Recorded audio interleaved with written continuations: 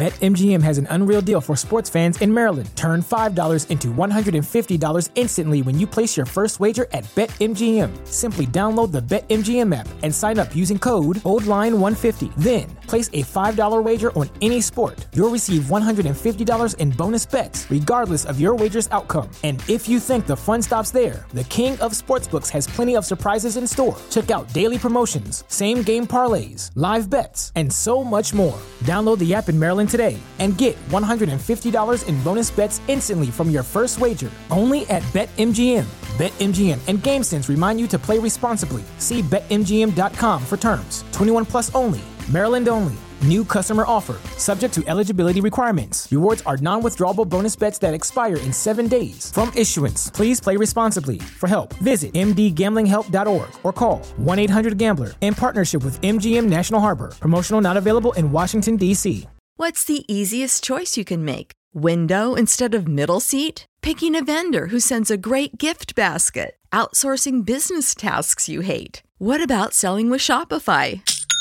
Whether you're selling a little or a lot, Shopify helps you do your thing, however you cha-ching. Shopify is the global commerce platform that helps you sell at every stage of your business. From the launch your online shop stage to the first real-life store stage, all the way to the did we just hit 1 million orders stage. Shopify's there to help you grow. Whether you're selling scented soap or offering outdoor outfits, Shopify helps you sell. Wherever and whatever you're selling, Shopify's got you covered. Sign up for a $1 per month trial period at shopify.com/try. Go to shopify.com/try now to grow your business, no matter what stage you're in. Shopify.com/try.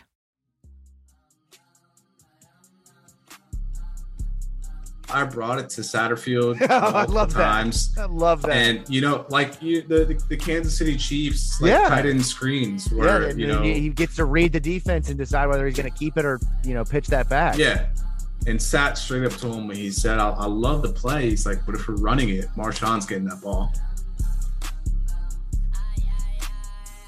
It is a glorious night in the city of Louisville right now. As I speak into your headphones, both myself, Vincent Lococo, are doing a show from outside. It is wonderful. The sun is shining, but not too much.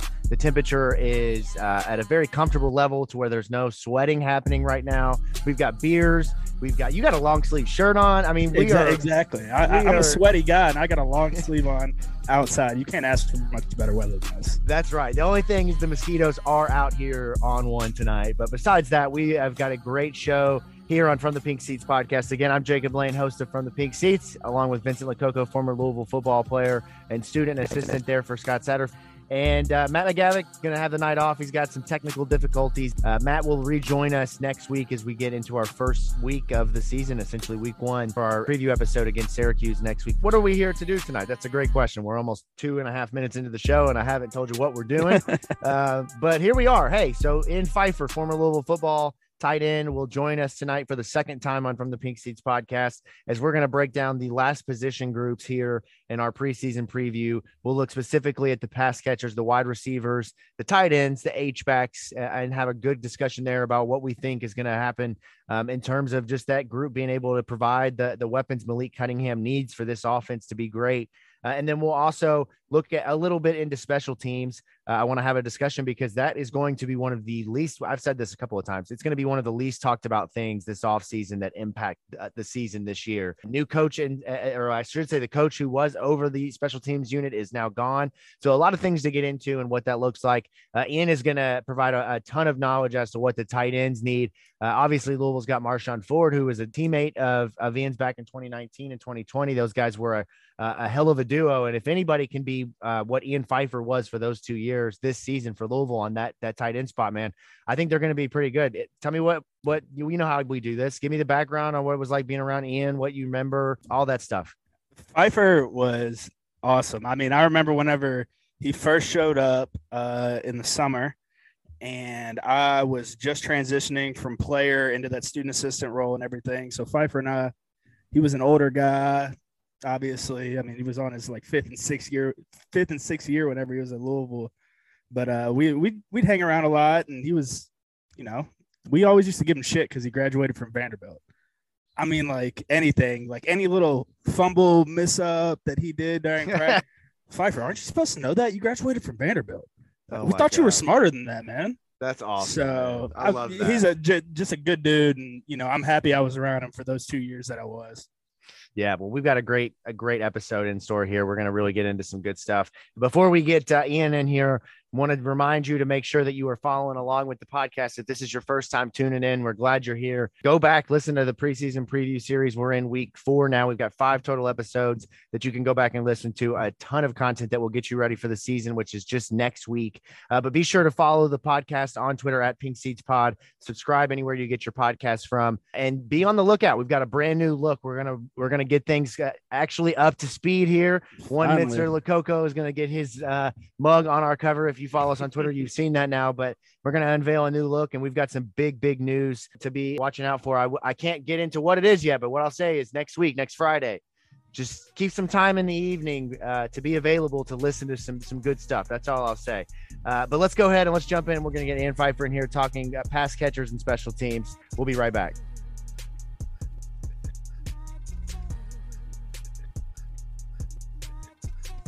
Let's go ahead and jump into it now. Ian Pfeifer, former Louisville football tight end, joins us. Ian, how are you, man? Recurring guest, the appearance number 2. I think this is going to have to become a regular thing now that Vince is around. But welcome in. How are you, my friend? I'm doing well. I appreciate y'all having me. It's fun. Yeah, well, this could not have worked out any better. Obviously, if you've been listening the last couple of weeks, we've had a little bit of a guest switch up. But like I said, couldn't have worked out better. And tonight, as we get into the wide receivers and tight ends, there's nobody better to talk to than somebody who has played for 2 years in the system and knows exactly what they need. And as Vince and I were kind of saying, and we'll get into this when we talk about the tight ends, I don't know how you'll hear this, but if Louisville's tight end this year up on the line can just be what Ian Pfeifer was the first 2 years of the system, Louisville's offense is going to be in a much better place this year than where they were last year. But we'll get into all that nonsense and everything. But I want to start with just how are you? Since the last time we've talked, you've gotten married, life is changing. How's everything going for you? Yeah, man, things are well. I after pro day and all that, moved back home to Arkansas. Started in, the corporate world and brought my fiance down, now wife, like you mentioned, got married last month. Enjoying life, man. And I'm very happy. Football season's coming back around. It's the best time of year. Very, very excited to see Louisville this year.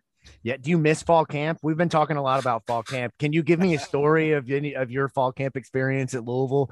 Maybe take me inside. I think this would be a good one for our fan base here. Take me inside the transition from offensive lineman to tight end in that first camp, what that was like for you. Oh, Pfeifer, tell them about whenever you and I would be riding in the car in 19 in the summer, going to get slushies and stuff, and I'd be asking you about what all y'all be eating and everything, the McDonald's and stuff. Oh my goodness. Put on the way. Yeah. Well, at Vanderbilt, I came in pretty light, and then I just put on a bunch of weight, like beer weight and crap. Me too. We've got that. Yeah. So that's where our football separate. Yeah. So obviously, like, I had the worst body type ever, and then kind of just got into the training regimen and really just had trouble keeping on the weight. So that's why, obviously, you guys know the story by now.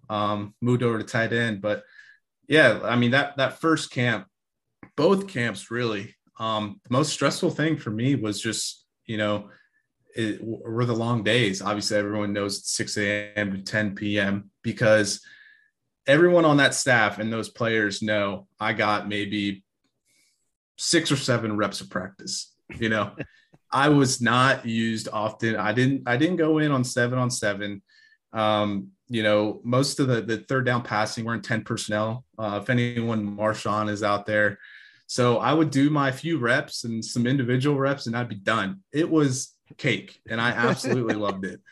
When you're an offensive lineman, it's the worst thing in the world. Camp is absolutely terrible because you're doing one-on-ones. You're doing all the team periods. It's full hitting. There's no, even when, you're just in helmets, it still feels like pads because you're just mashing heads with someone.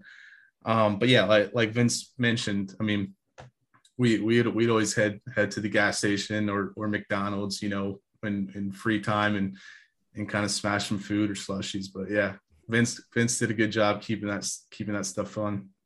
There you go. But Vince is the guy, just make sure everybody eats. I like that. That's a yeah, friend you need right there, Vince, man. Vince would be like, all right, you want to go to station? We'll go get a couple packs of sunflower seeds and slushies, and kept the tight ends room going.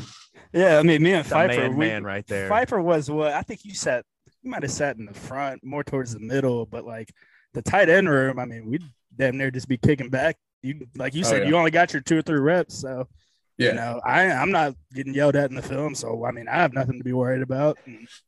Jacob, when I tell you my life at Louisville playing was amazing, like practice was a breeze, and Coach Satterfield would always include me in the game plan as much as he could, and it was literally the best of both worlds. You did score a lot of touchdowns. Like, I mean, at one point you batted 100%. We talked about this last time.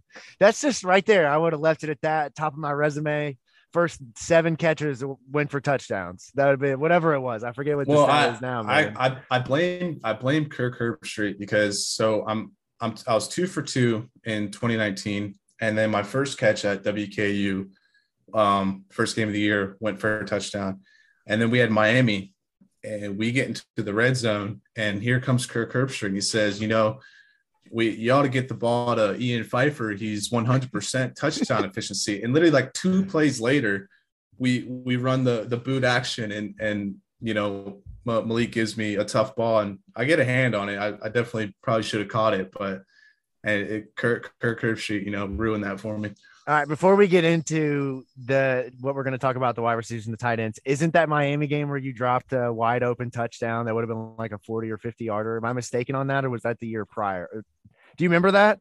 Am I? That was Georgia Tech. Georgia Tech. I remember there was a ball that came to you. You watched it. I'm just asking because the dude, you caught 99% of the balls thrown your way, and I remember that because you would have walked in for like a 50-yard touchdown.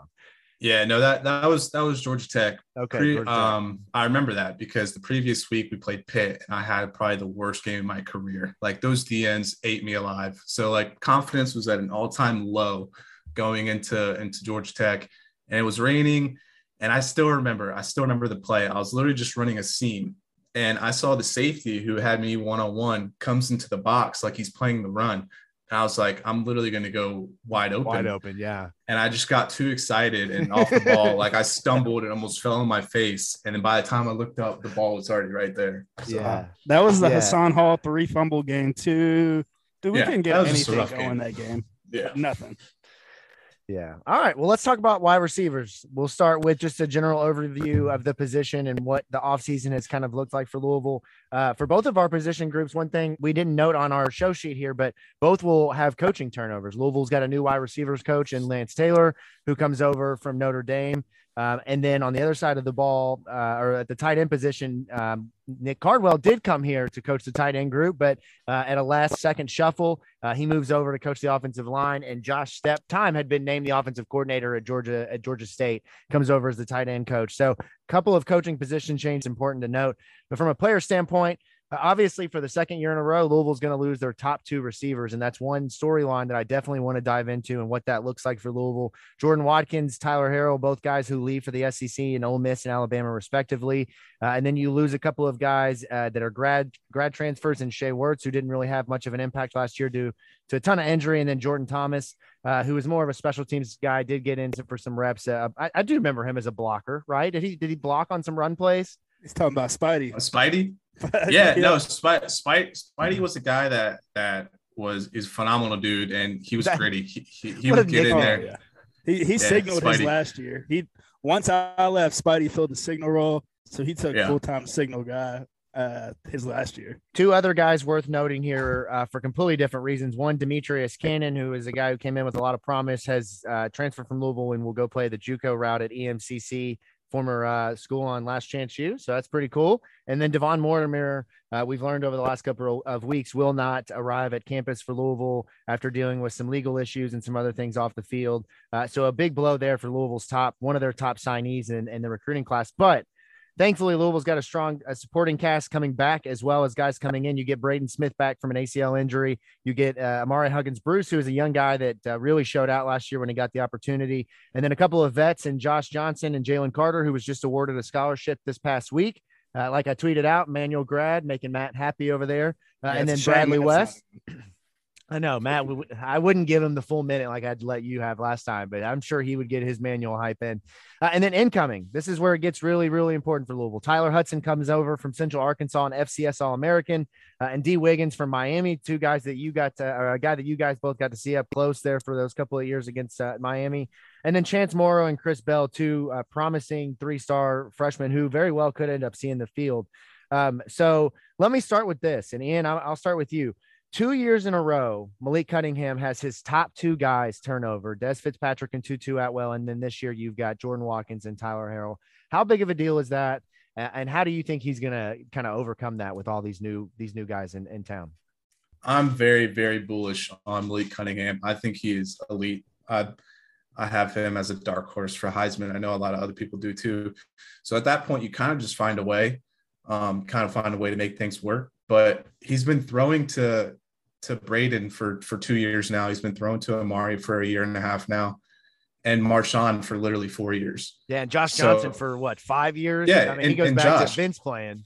And my time there, Josh was hurt a lot, but whatever he did play, he would light it up. He was very electric. So if he can stay healthy and get on the field, I have no doubt that receiver group will be just fine.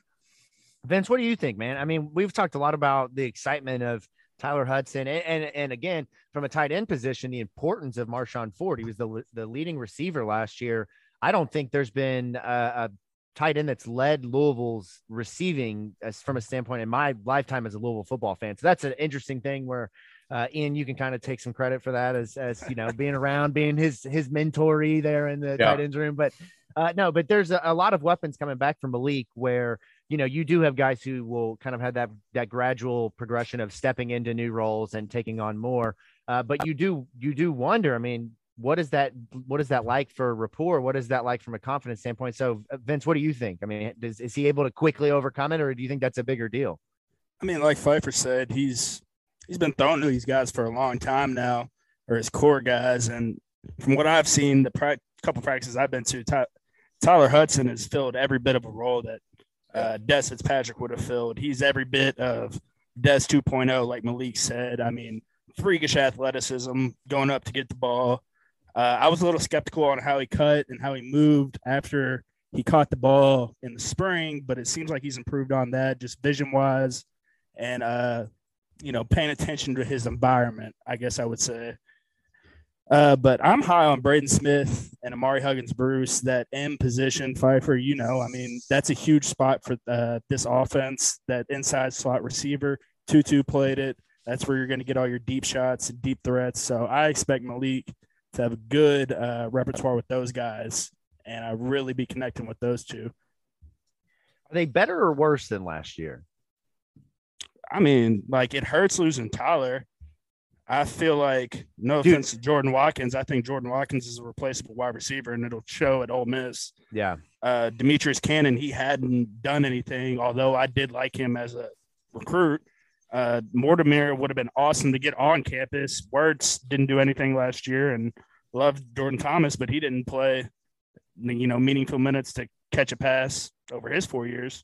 So I think, it's could be better, the same. I don't think it got any worse by any means.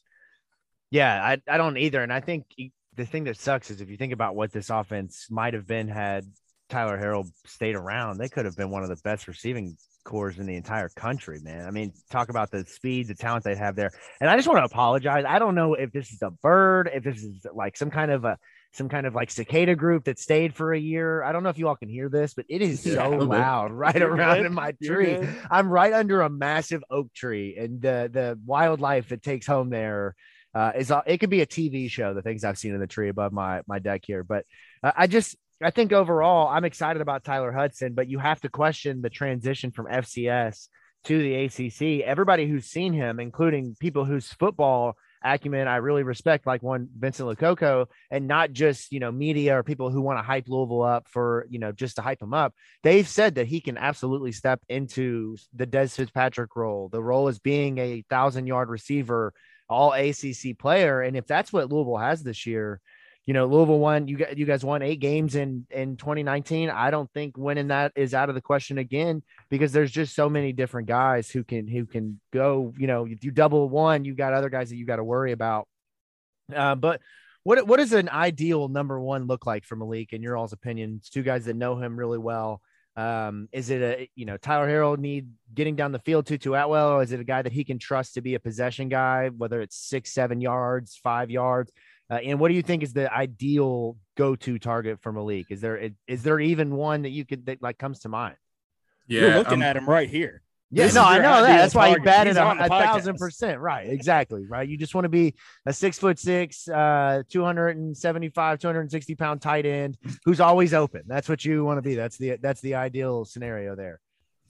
Yeah, I mean, I'm gonna have to say probably the guy who's gonna have to be Malik's best friend this year is Braden Smith. Just because the nature of the offense, we're going to run down people's throats, and then we're going to take big shots. So that big shot, threat is going to have to be there. And that's out of that end position. We love running skinny posts out of that end position, that slot wide receiver, or, over routes, deep overs off the play action. So yeah, I guess, those 10-yard comebacks to an X receiver are going to be important, but I think that the big shot ability out of Braden Smith and his speed is going to be really important for Malik. Yeah, so if it's not Braden Smith, then you're talking about a guy like Amari Huggins-Bruce, who was I don't have the stats in front of me, but he did have, I think he was 3rd or 4th in receiving yards last year, had 3, 4, 5 touchdowns, would have had another if not for the snafu play there. But this year, he's a guy that, Matt, who is not here tonight, has talked about him potentially being an 1,000-yard receiver for that very reason. Because if you go back to Malik at his best throwing his deep ball, it was in 2019, where, guys were 10, 15 yards away out of frame from Tutu Atwell as he's walking into the end zone. What do you guys think about him? Are you high on him? Do you think he could be kind of a breakout star this year? I definitely think he can. The kid's got all the capability when it comes to speed-wise, being able to go and track the ball, which was what Tutu was really good at. Tutu really made up for a lot of the mistakes that Malik was making, because as we know, Malik has progressed very well when it's come to his deep throwing capability, but in 19 it wasn't all there, and Tutu would make him right a lot of times. And I could see an instance where Amari could do the same, but Malik being a little bit more accurate than what he has been in the past. So I expect him to have a huge year. Yeah, and I would really like to see, whether it's Amari Huggins-Bruce, whether it's Josh Johnson, maybe somebody else. And we'll get to another guy here in a second that I think is an important piece that no one has mentioned yet. But I want to see some more of those pop passes and some more of those, those quick plays that we saw with Tutu Atwell a ton. Vince laughs because I love like trick plays, plays that aren't just the traditional football plays besides the slant route, which he would have loved your little special play, Pfeifer, that you scored against Miami, your very first touchdown against Miami. Oh, yeah. I'm not going to say the play on it's a little dump pass. Pfeifer does some stuff and then, just sneaks on behind the linebackers and safeties and stuff. That was a special. Yeah, but part of Tutu having so many yards in 19 was he caught all of those passes behind the line of scrimmage and then was just able to get on the outside and go for 60, 70, 80 yards. Those are the plays where Malik is like, yes, I need more because that just pads my stats as a passer. Yeah, the jet sweeps out of the backfield where Malik just tosses the ball in front of him and Tutu goes for 60. Right. Like, 60-yard pass. Yeah, exactly. Right. But Pfeifer, do me a favor. We're talking about that play right there. So being the on tight end, say we're running that play to the field and you're the tight end to the field. Like, how hard is that block right there trying to reach that outside linebacker or even potentially having to go up and get a second level safety? Yeah, you kind of just got to – you don't really need to think about it. You just got to open up and run. You kind of with Tutu, you're able to give a little bit of ground because he was so tiny and so agile. He can get out of the way if you go behind the line of scrimmage. But the worst thing you can do is get beat over the top and he gets hit in the backfield. So you really just have to open up and go and reach whoever is there. Because with Tutu, if a defender goes inside of you, if you overrun a defender and he goes inside of you, Tutu's already gone. So the last thing you want to do is not reach him. So with that play, from what I'm understanding, a lot of it relies on that tight end to make sure you're kind of setting the boundary there for him to get around. And how is that are you in that blocking progression? Is your first block on that play a defensive end, or are you trying to get around the end on the outside to hit that linebacker who's coming over to try to, because I would imagine somebody's following Tutu at least in some form or fashion on the defense as he comes across, but are you going then to try to get somebody on the outside that's up a little bit further than that first end who's probably close to you in proximity? Yeah. Usually you're trying to bypass that end, go to that widest defender, because you're just adding another hat, to blocking downfield.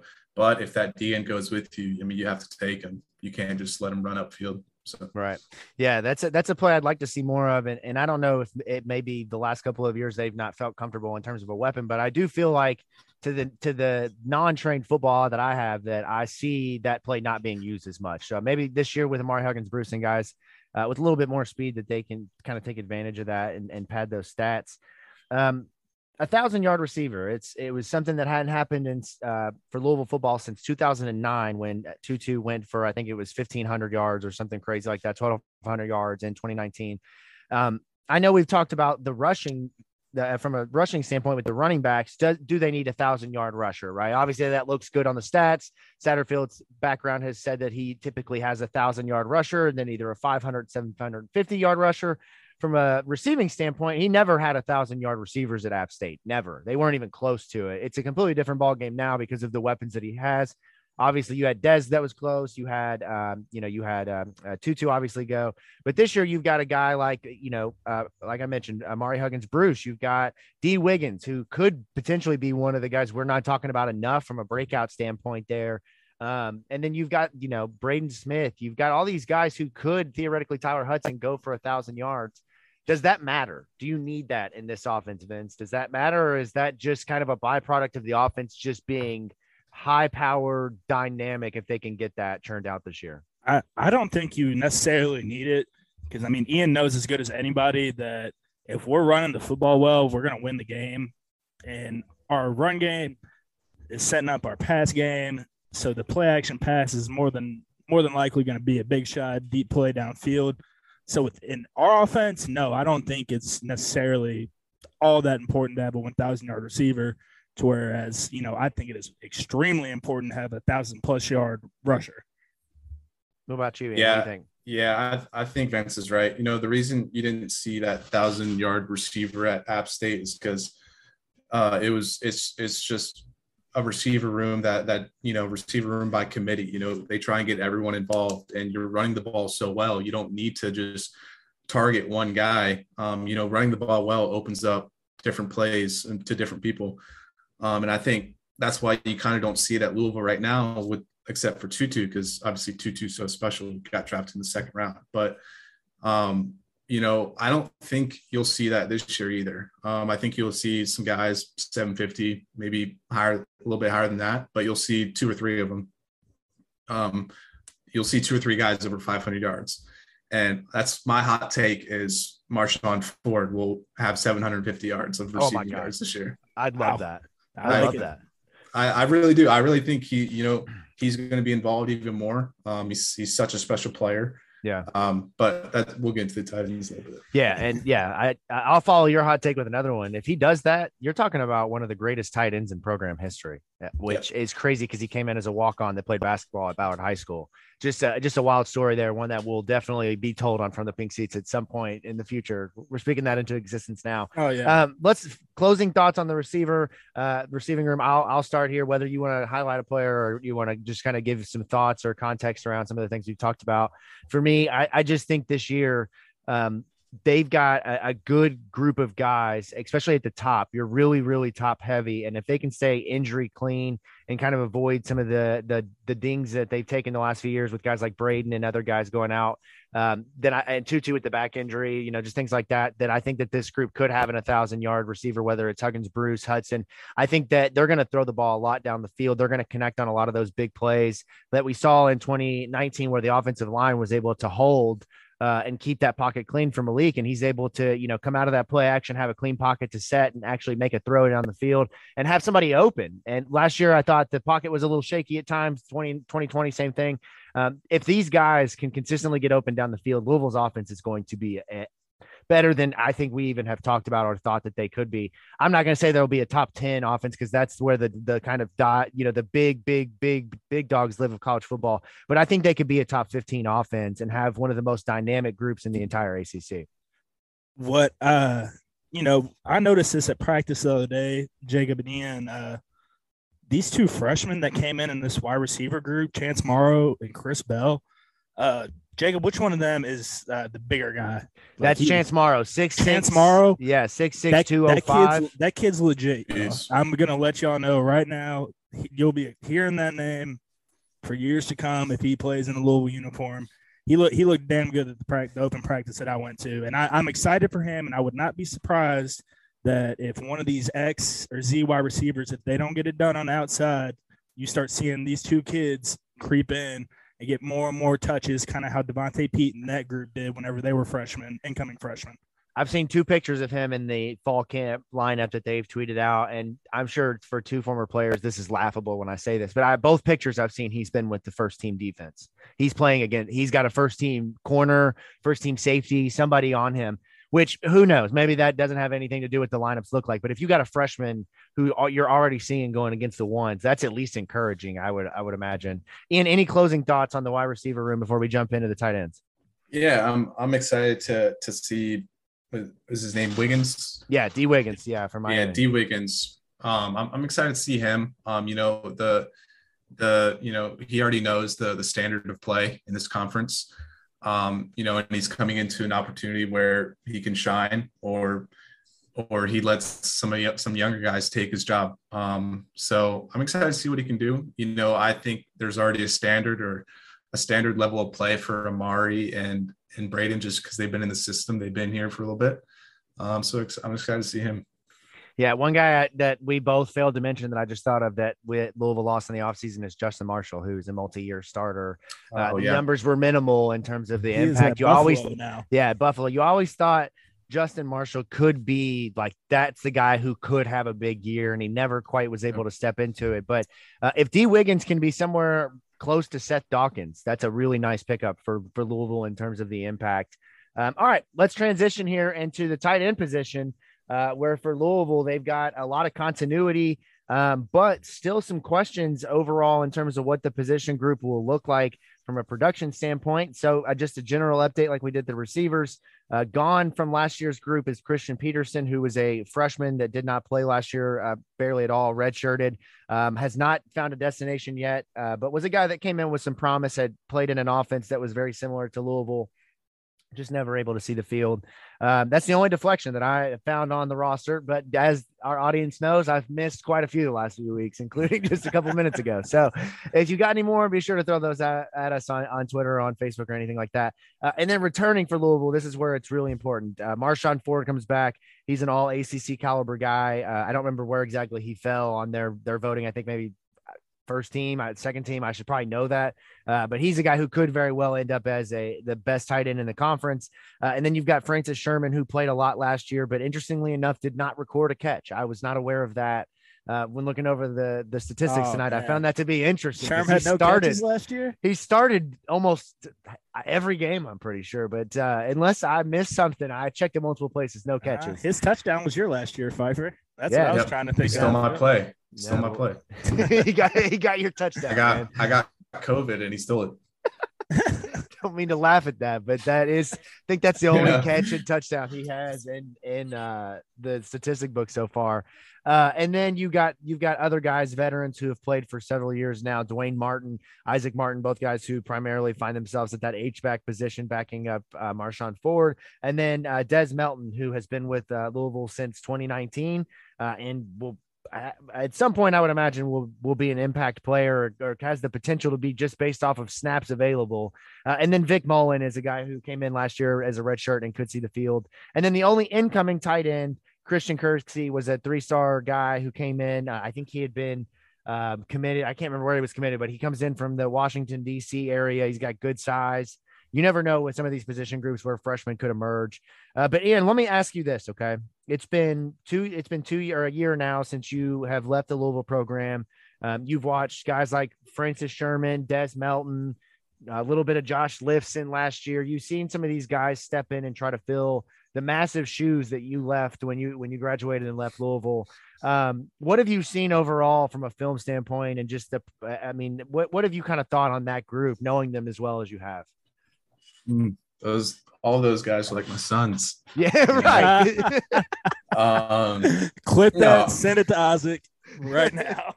Yeah, especially Isaac. That's my son. No, I truly believe that, the tight end group, along with the offensive line group, is kind of the strength of this team, especially the offense, just because there are guys that have so much experience under their belts. I want to give a shout out to Francis for getting a full ride scholarship. He's a guy that, wow, they put Sherman on scholarship. They did. When did they do that? A couple days ago. Wow, that's awesome. Breaking news. Yeah, we got a little breaking news on this show. I love that, man. That's great. Yeah, he's a guy that just puts in the work. He came in as a walk-on, wasn't given much thought. And he's a straight baller. And then I've got a real high expectation. I have Des Melton. He a little tough on him because he played running back or receiver in high school. So it took a minute for him to kind of learn the position and kind of use his body in a different way in the sport. But another kid who has so much potential and I think he's going to be a stud this year. I really like the idea of Des Melton being an impact piece. And I had the statistics. I think it was 3 catches for 60 yards last year. So when you're talking about the big play potential, you see that. But this is year 3. We've only seen so much of him on the field. Obviously, you took the majority of the snaps those first 2 years. And then last year kind of competed with Francis. Josh Lifson played a little bit there. What's kind of what does he bring to the offense in terms of just overall ability? Yeah, that Des can freaking fly, man. I mean, he's faster than some of the receivers. I mean, he's toasting corners down the field on deep overs. And Vince, you saw it, like he made some unreal catches in practice. Yeah. And like his thing is he just needs to have that confidence in games. He needs to have that confidence that, even though he may be lacking in the blocking area, I'm sure he's improved. It's been a year since I've been there, but just have that same confidence you do in the receiving game that you do in the blocking game. Like you hit the nail on the head with Des. I mean, he can be that vertical threat that, can change the offense. You were a pretty good vertical threat yourself. Des is a little bit faster than you. I was deceptive speed. Yeah, right. I floated in behind defenses like Jason Witten. 2020 was my favorite because, you came in feeling good. You lost a little bit more weight and, all of a sudden they started throwing you in Skelly a little bit more. 2020, I was tearing it up in camp. I was lighting it up. It was so much, Jacob, that I remember receivers weren't having a good camp, if you remember, Pfeifer, because you were catching more balls. And Brew brought you in and was like, are you going to let this tight end lead the team in receiving, this former offensive lineman? It's really interesting. One thing to kind of note here, I was just reading through as you guys were chatting, the position breakdown for our own Matt McGavick on the tight end group. And one thing he points out with Josh Stepp is that that group of tight ends under his watch at Georgia State were all conference players over a 4 or 5 year period. And he was a guy that threw, had a big play or a big say in how the offense kind of worked there, obviously. And they threw the ball to their tight ends a ton. So I would expect this year, even considering the fact that you have all these wide receivers on the board for Louisville, that they're going to get the ball to the tight ends. And I think that that's going to give opportunities to Des Melton to kind of have a breakout year. You're going to see, I know it was against Air Force late in the game, but you saw the kind of potential of a guy like Josh Lifson as a walk-on to be in a rotation and be a depth piece. But overall, I think the one thing to note with this position group, and I'm curious of your take in, and I know this can be kind of a delicate situation, so I don't want to set you up for having to do anything here, but the position group, and I've said this last several months on the show, the tight ends have not developed the way that I would have expected outside of Marshawn. And I don't know if that's that you guys just took so many reps the first 2 years as a duo that those guys were sort of behind and weren't, at the same step. But I feel like now that Stu Holt is gone and has moved on to Virginia Tech, this position group is going to have an opportunity to kind of reset. And these guys are going to have a new opportunity to compete and get out there and really see. And what do you think from a development standpoint? I mean, how important is that room? We talked about plays like the pop pass and the jet sweeps and different plays where the tight end is blocking. How important is that position to really get right for Louisville in terms of the rest of the guys being successful? Yeah, so I think when I got there in 2019, obviously new staff and with Coach Holt, he found himself in a situation where he wanted to play the guys with the most experience, the guys that he could trust to do the right thing. Even though Jordan Davis was way more athletic than me, probably stronger than me in every fashion, but I knew the playbook and I knew what I was doing. So that gave me the upper edge. So I could see where that kind of it couldn't develop Francis or Dez or DJ or Isaac, just because that trust wasn't built yet with Coach Holt. And then kind of last year was their first season, really was their first year. So I would say a year under their belts now. They're more confident, and the way you talk about this new coach coming in, he's definitely going to get them right. I think this year you can expect a big breakout year for sure. So in that H-back spot, obviously the conversation start and really ends with Marshawn, and this will be the last thing, and then we'll move on to the last bit of the show. But you've got guys like Isaac Martin, you've got Dwayne Martin, you've got other guys that are capable of playing at that spot. What does that position need to be outside of Marshawn to be successful? I'm just going to say, because you have Marshawn at that H-back position, your passing plays are going to go to Marshawn. I mean, he's a hell of an athlete, and you can count on him to make a play, break a tackle. So really, and don't get me wrong, Isaac and DJ can catch the ball. They're great athletes too. Maybe not Isaac, but no, I'm kidding. But you're going to have to count on them in the run game. If they want to consistently get 10, 15 snaps a game, then you're going to have to bust some heads. You're going to have to be leading on power or in outside zone and, all of that. So, I definitely think they're going to have to step up in the run game. I'm excited. I think this is going to be the strength of the offense. Listen, I'm going to say 750 and 7 for Marshawn. I love that. Yeah. And that's all ACC first team right there. Lock that in. Yeah. That's his data there. All right, cool. Well, let's step away quickly. We're going to take a quick break. And when we come back on the other side, we'll talk special teams. And then we'll have a little bit of a game or a segment here called Best Bets, where we look at some of the over-unders for Louisville football. Does this ever happen to you? Do you ever get sick of listening to the same old sports radio, Mount Rushmore this, hot seat that, the same rehashed old musty takes you've been hearing for years? Does it send you into a fit of rage, causing you to lose control of the steering wheel, crashing into a vehicle leading to you being late to a big meeting at work, which leads to your ultimate firing and downward spiral of your life? Does this ever happen to you? Don't send your life into a downward spiral. Do what thousands of others are already doing, listening to the State of Louisville Podcast Network. Louisville football, basketball, women's basketball, baseball, Louisville City and Racing Louisville Soccer, Louisville Culture, and so much more. State of Louisville Podcast Network and stateoflouisville.com. Real fans' opinions for real fans like you.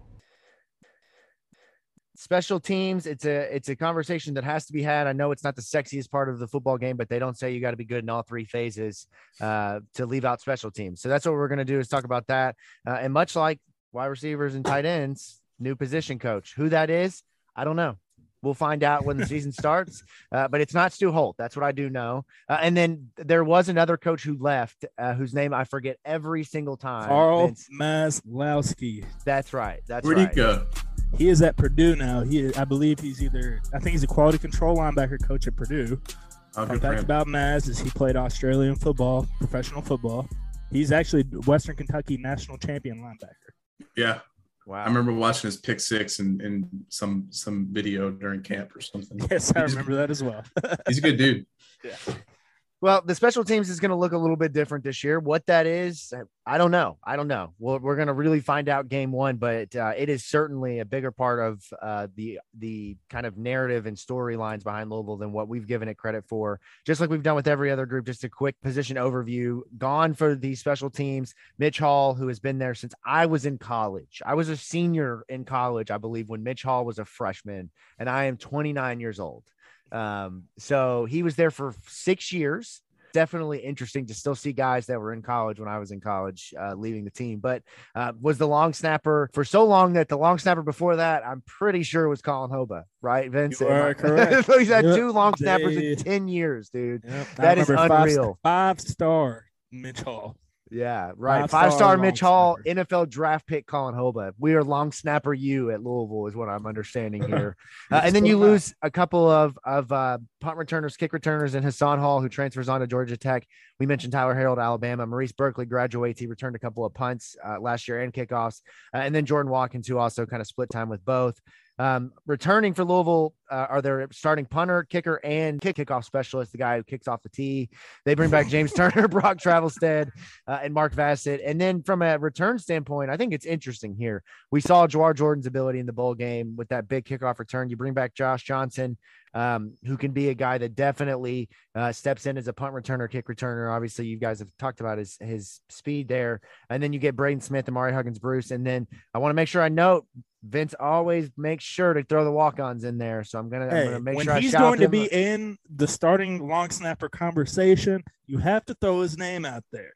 Drew Brunowitz, first mention on From the Pink Seats podcast. First mention. I mean, Pfeifer, you were there for Brunowitz? Yeah, he gave me a couple haircuts.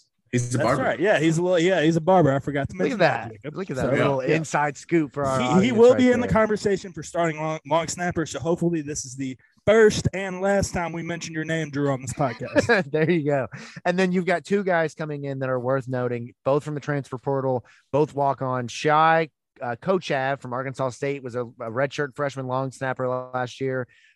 Figures to be competing in that same competition there with Drew Brunowitz, and then Cole Hussing, who is a New Albany, Indiana product who played at Michigan and is a kicker. So he's kind of in the mix here. Did not kick at Michigan, but he went to Michigan. So I want to make sure for the transfer portal rating boost, we mentioned that because he definitely is a Power 5 guy there. So you're talking about some competition for James Turner, who, let's start there. Last year, you missed the kick against Virginia to win the game.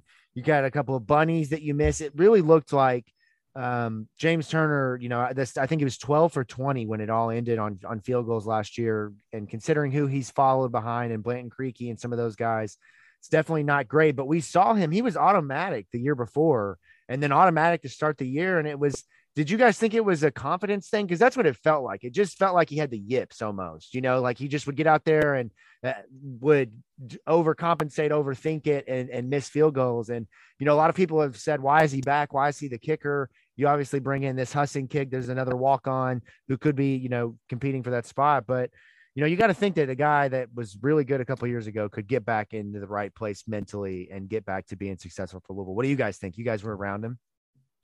Yeah, I mean, I could never be a kicker just because, you're on for limited snaps, maybe 2 or 3 snaps a game, and 2 of them, maybe all 3 could be game-changing plays. So you mess up a couple of them and you can go to a really dark place. So, kicking's tough, special teams, it's tough. Like you said, might have had the yips. but I have full confidence, he can bounce back and give us that 2020 kind of year he had. Yeah, and it's really important to talk about the competition in camp, which there's no special teams coordinator. So we're not getting any type of special teams media appearances. We're not talking. Notice, unless I wish Matt was here to correct me, but I have not seen any talk about special teams, not a single peep about it. So you're talking about your kicker coming back. You might have to replace your kicker. If he starts out the year 1 for 3, 1 for 4, who are you going to? Nobody knows. We have no idea what that looks like. That's a big deal for Louisville. And then you talk about the punting side of things, which last year we were all just so excited that Louisville finally got one of those Australian kickers. Like, we always wanted to be the guy, like the one that's punting or kicking in Miami with all the tattoos, who was a 26-year-old Australian league punter. Mark Vassett was fine, but he wasn't great. A lot of field position issues for Louisville in the punting game. So you're not even sure about anything. There is no sure thing on the special teams, and that's why I'm just like, that position group could be, quite frankly, horrible, or they could be great and completely change the game. I think that's best case scenario. You don't have high expectations right now. So right. If they do blow up and do really good, then you're like, all right, that's an added piece to a good season. So yeah, and I don't know if either one of you all saw this, but there was the dude who was sharing videos on Twitter all offseason punting or he was kicking field goals from. He's at Missouri State now. Yeah. Oh, Bobby got him. He was good. Yeah. Oh, dude, we got to talk about Bobby coming in here. Yeah, I was like, why is that kid not playing for Louisville?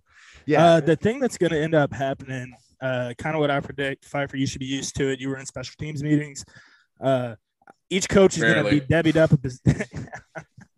That's right. He's a vet. When you get on your 10th year of fall camp, you usually don't have to do much of special teams. Yeah, I'd usually just go to the kitchen and make food.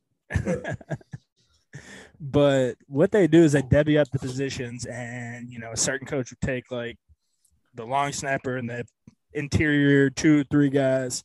Another coach would take that 2 outside guys, and another coach would take the gunner, and Ivy would take the 3 up back guys, or the 3 PPs, the personal protectors, and somebody else would get the punter. So the jobs are going to be devied up. It's all about who's going to be drawing up that scheme for us to execute that play that I believe Coach Holt and Maz did together after they did all the tight end stuff. So I don't know. Maybe a Zeb Spears steps into that role. Ian, he's been there a while. He's kind of old enough now, matured as a coach. I could see that happening, or Seth Price. Somebody who's extremely smart. I don't know. It's a toss-up. I expect one of those quality control guys to get it for sure, though. Yeah, not necessarily get it, but that'd be a good opportunity for both of them to kind of step up and take a group on for sure. It's just interesting to go into a season and, not that anybody really ever pays attention to who's the long snapper and what's the punting strategy, but in a year where Louisville is coming off of every little inch and every yard being important in terms of the outcome of games, stuff like this that could derail a season. You're talking about a 9-win team going to be a 6-win team because they have issues in special teams. So obviously I'm not saying that's going to be the case, but it's hard to have a conversation about this because it's almost like you have a new coaching staff because we have no idea what to expect from this position group. But what you do, go ahead, Vince. Bobby used to have the corniest saying in our special teams room. Say it like Bobby would say it. Please. No, Bobby never said it. Do you think Bobby Petrino was in there for a special team meeting? I have no idea. Are you kidding me? No. But he'd have the corniest saying. It was one play battles for huge chunks of land. And that's true. Special teams can completely change the game. The percentages of just kicking it on a kickoff, holding them, at the 20 or at the 25 or the 30, just the percentages going up and down and up and down. It's wild. So, we were truly blessed with guys like Colin Holba, Mitch Hall, 2 long snappers where, you never heard a peep out of them, except unless they were making a tackle. And then Mason King and Blanton Creaky. And you can even go back with all these older guys from Bobby 1.0 and 2.0, and Charlie Strong. And you all don't remember Austin Appleby, I bet that's way before both of your all's time. Louisville had a jack-tatted punter at one point. I thought it was Josh Appleby. Maybe it was whatever. What did I say? Yeah, Alan Appleby? You said Austin. Yeah. Whatever. Josh Appleby. Yep. Whatever. Same thing. But yeah, it's hard to have a conversation when you don't really know. And there was, like you said, there's been a lot of mainstays on the special teams unit for a long time. But we've seen from a return standpoint some weird strategies. Okay, I've asked Vince about this, Ian, a lot of why was a linebacker returning punts. It made no sense, but it seems like they've kind of, I don't want to say neglected the return game, but the strategy has just been to get the ball and secure it versus trying to make a play with the ball. And last year we saw Jawar Jordan. We know that there's dynamic guys on the special team. So you hope that becomes much more of an important piece. And then the other part of it is, and you played with Marvin Dallas, so you got to see it a little bit up close and personal in 2021, late in the season, or 2020. But you have guys who have played for a couple of years on special teams who have been turnover makers, guys who have done enough from a gunner standpoint, getting down there and making hits and getting the ball to come loose. They can be a really important piece of this team if they can do all of that. And I guess, we don't have intel to know whether they're going to be able to, but I guess they've got the pieces, right? You all think they've got the athletes and guys who could kind of unlock that group?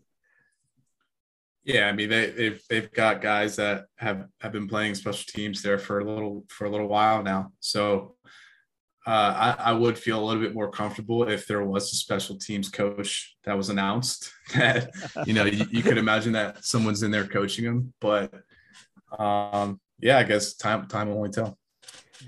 The thing that I think, Jacob, you said it, and, the special teams they're not just trying to gain yards. They're trying to score every time. And I'll throw this out there for reference. Wake Forest, we only had 10 people on the field in 2019. And the only reason we had 10 people on the field is because Stu Holt was holding Tutu Atwell off to the side on the sideline. And he had informed the referee that right before the snap of the ball, we're going to slide Tutu out there and he's going to be our 11th man. Well, it worked.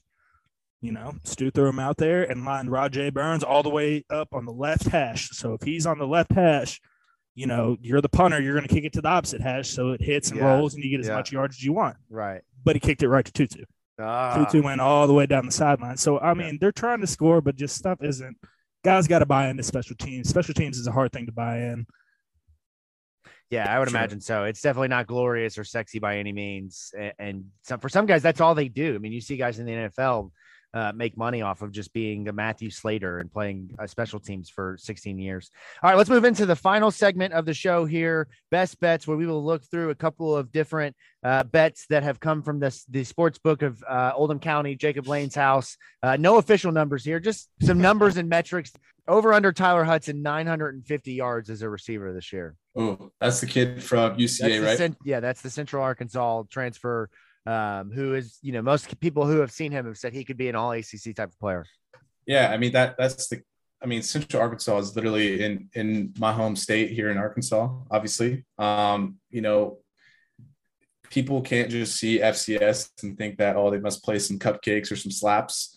That's good competition. They play FBS schools all the time. I'm going to go over. I think that, that's one thing Isaac Martin told me when I asked him about, who's lighting it up right now in camp. And one thing he told me was like, dude, this transfer from UCA, he's the real deal. So that's, it's very encouraging, coming from Isaac, someone who's made an impact in camp. I just really hope it translates to the season. So I'll go over. What do you think, Vince? I'm going to go over as well. I've seen him twice now. He's every bit of a damn good receiver and can make a big impact on this offense. Yeah, I'm going over for sure. Yeah, and I mean, if he's not over like close to 1,000 yards, he's up there. He's maybe finishes at 800, 850, but I definitely think and hope he makes a big impact. I tend to lean that I'm gonna go under on this. I tend to lean that if there is 1,000-yard receiver, it's gonna be Amari Huggins-Bruce. Just listening to Malik talk about Tyler Hudson a few weeks ago, I think of him as more of a Des Fitzpatrick who'll be a possession guy. He'll have some big plays down the field, but he'll probably end up in that 650 to 850 range. And we'll all probably gripe about he needs the ball a little bit more and what he could do, just like we did with Des Fitzpatrick for 4 years. All right, moving on. Marshawn Ford, over under 6.5 touchdowns. So will he? I know you already answered this one earlier. 7 for 750 or 775. Yeah, I truly think people are going to be so focused on the running game of Malik that I think I think they're going to air it out a lot more this year. He has a big arm, and I think you'll see a few guys that, whether it be Amari, Marshawn, or Hudson, that are big play threats and have a lot of yards and a lot of touchdowns. I'm going to go I'll go over as well. I think in the red zone is where Marshawn's mainly going to get a lot of his touchdowns, arrow routes, different things that they disguise to make it look just look different, sexy as they'd like to say. And so over 6.5. Yeah, I think I'm going to get a half a touchdown, Jacob. I don't know. That's how they do it in the freaking sports books, man. I don't know. I'm not a bettor. I don't know, man. I just tried to put some stuff down. Yeah, it's a push. But you know that's not fun in a game. Next one. Let's move on. D. Wiggins, 25 receptions. I'll drop the 0.5 reception here. Over or under 25 receptions. I'll go first on this one, and I am going to go over. I think it's going to probably go Marshawn in terms of volume of catches, and then, probably Amari, and then you're talking about Braden Smith and D. Wiggins. I think he'll probably fall in the 30 to 35 range. So I'll go over on that.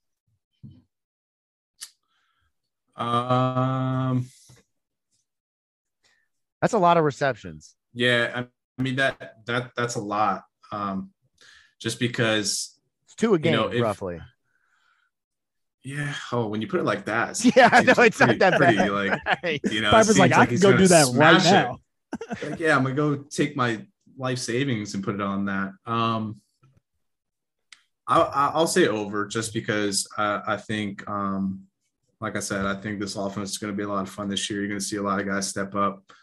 And if he's not that deep play guy, he's going to be a possession guy where he might have 40 catches for 500 yards, like something like that. So, yeah.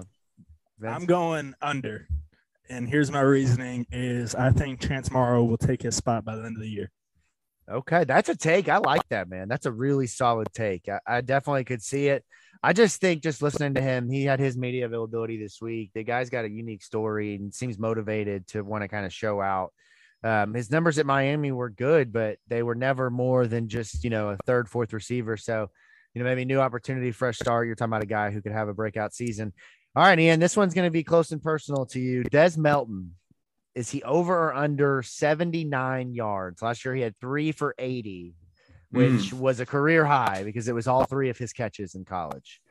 So does he have more than 79 yards this season? This feels easy. If he can shoot, that is tough, just because, him and Sherm, they both kind of share that Y on the ball role. I'm gonna have to go over. I think Dez, he's gonna be used kind of to stretch the field a little bit. And Sherm's gonna be that gritty blocker, hip tossing dudes to the sideline. So yeah, I'm gonna go over with that too. I'm very optimistic if you can't see. Like, I'm very excited to watch this Louisville squad. So yeah. Over. Some of these metrics just feel like they're set pretty low in terms of just exceeding what they were at last year, like more than 80 yards. I feel like he could have a game of 80 yards at some point. Yeah, he very well could. He could take a pop pass from like the 50-yard line for a touchdown. Dude, give me a tight end screen, man. I would love that. They should have put you in a tight end screen, dude. I brought it to Satterfield I love times. That. I love that. And the Kansas City Chiefs tight end screens where he gets to read the defense and decide whether he's going to keep it or pitch that back. Yeah.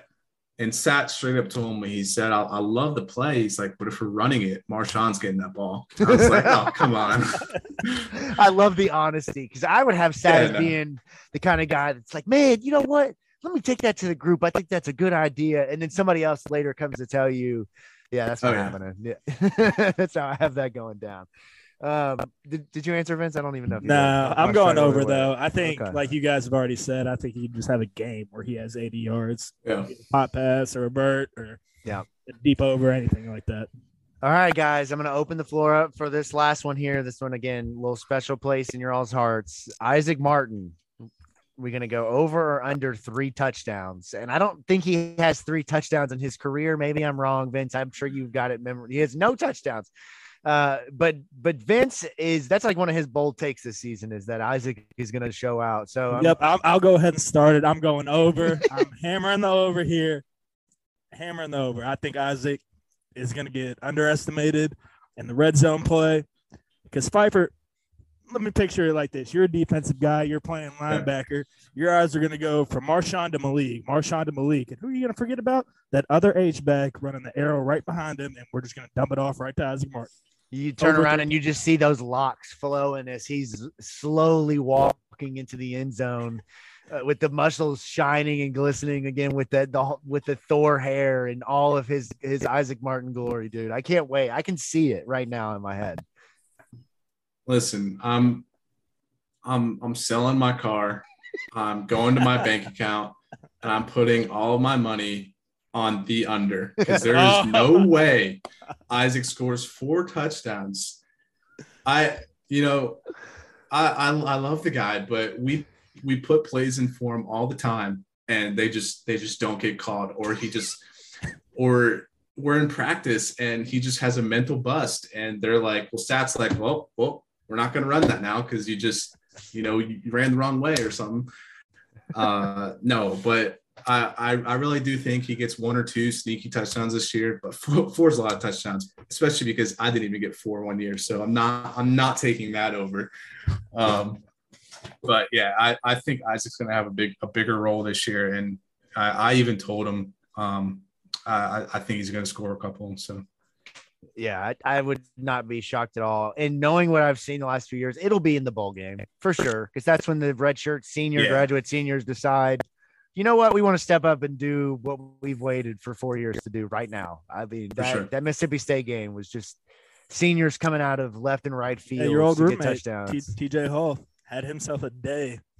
Baller. Oh, yeah. Yeah. A little Devontae Pete, Gary McRae action. Throwing it back in the time machine there. All right, that's going to wrap it up here for us on From the Pink Seats podcast. We appreciate you guys tuning in. If you haven't already, be sure to subscribe. And I appreciate you jumping in here, man. We'd love to have you back throughout the season to break down. You got a win total. You want to throw out what you think from a prediction standpoint Louisville gets? Yeah, I think the line. Trust me, I've been monitoring it closely. The line's at about 6 right now. I think it's up to 6.5. I'm going to say 9. I think 9 is very achievable. And I really do think that this team takes steps in the right direction this year. I love the offense. I think the defense is going to be elite this year. I know of how it's been easy in the past for me to kind of have my doubts on the defense just because never. Yeah, I mean, just because, just me being immature and playing there, I always thought, we score so many points. I hate it being a close game at the end, but I think defense straps it up this year.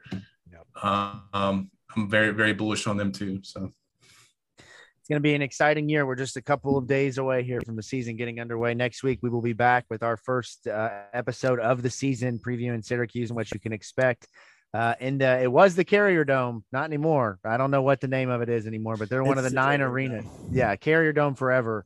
But Louisville will kick off the season against Syracuse next week. And then we've also, like we mentioned in the intro, we've got a couple of things up our sleeve. We're getting ready to embark on a big season, hopefully one of the biggest that we've seen here, hopefully the biggest on the show since we started the show in 2020. Hopefully a big year. So we will be back next week. Till then, go Cards.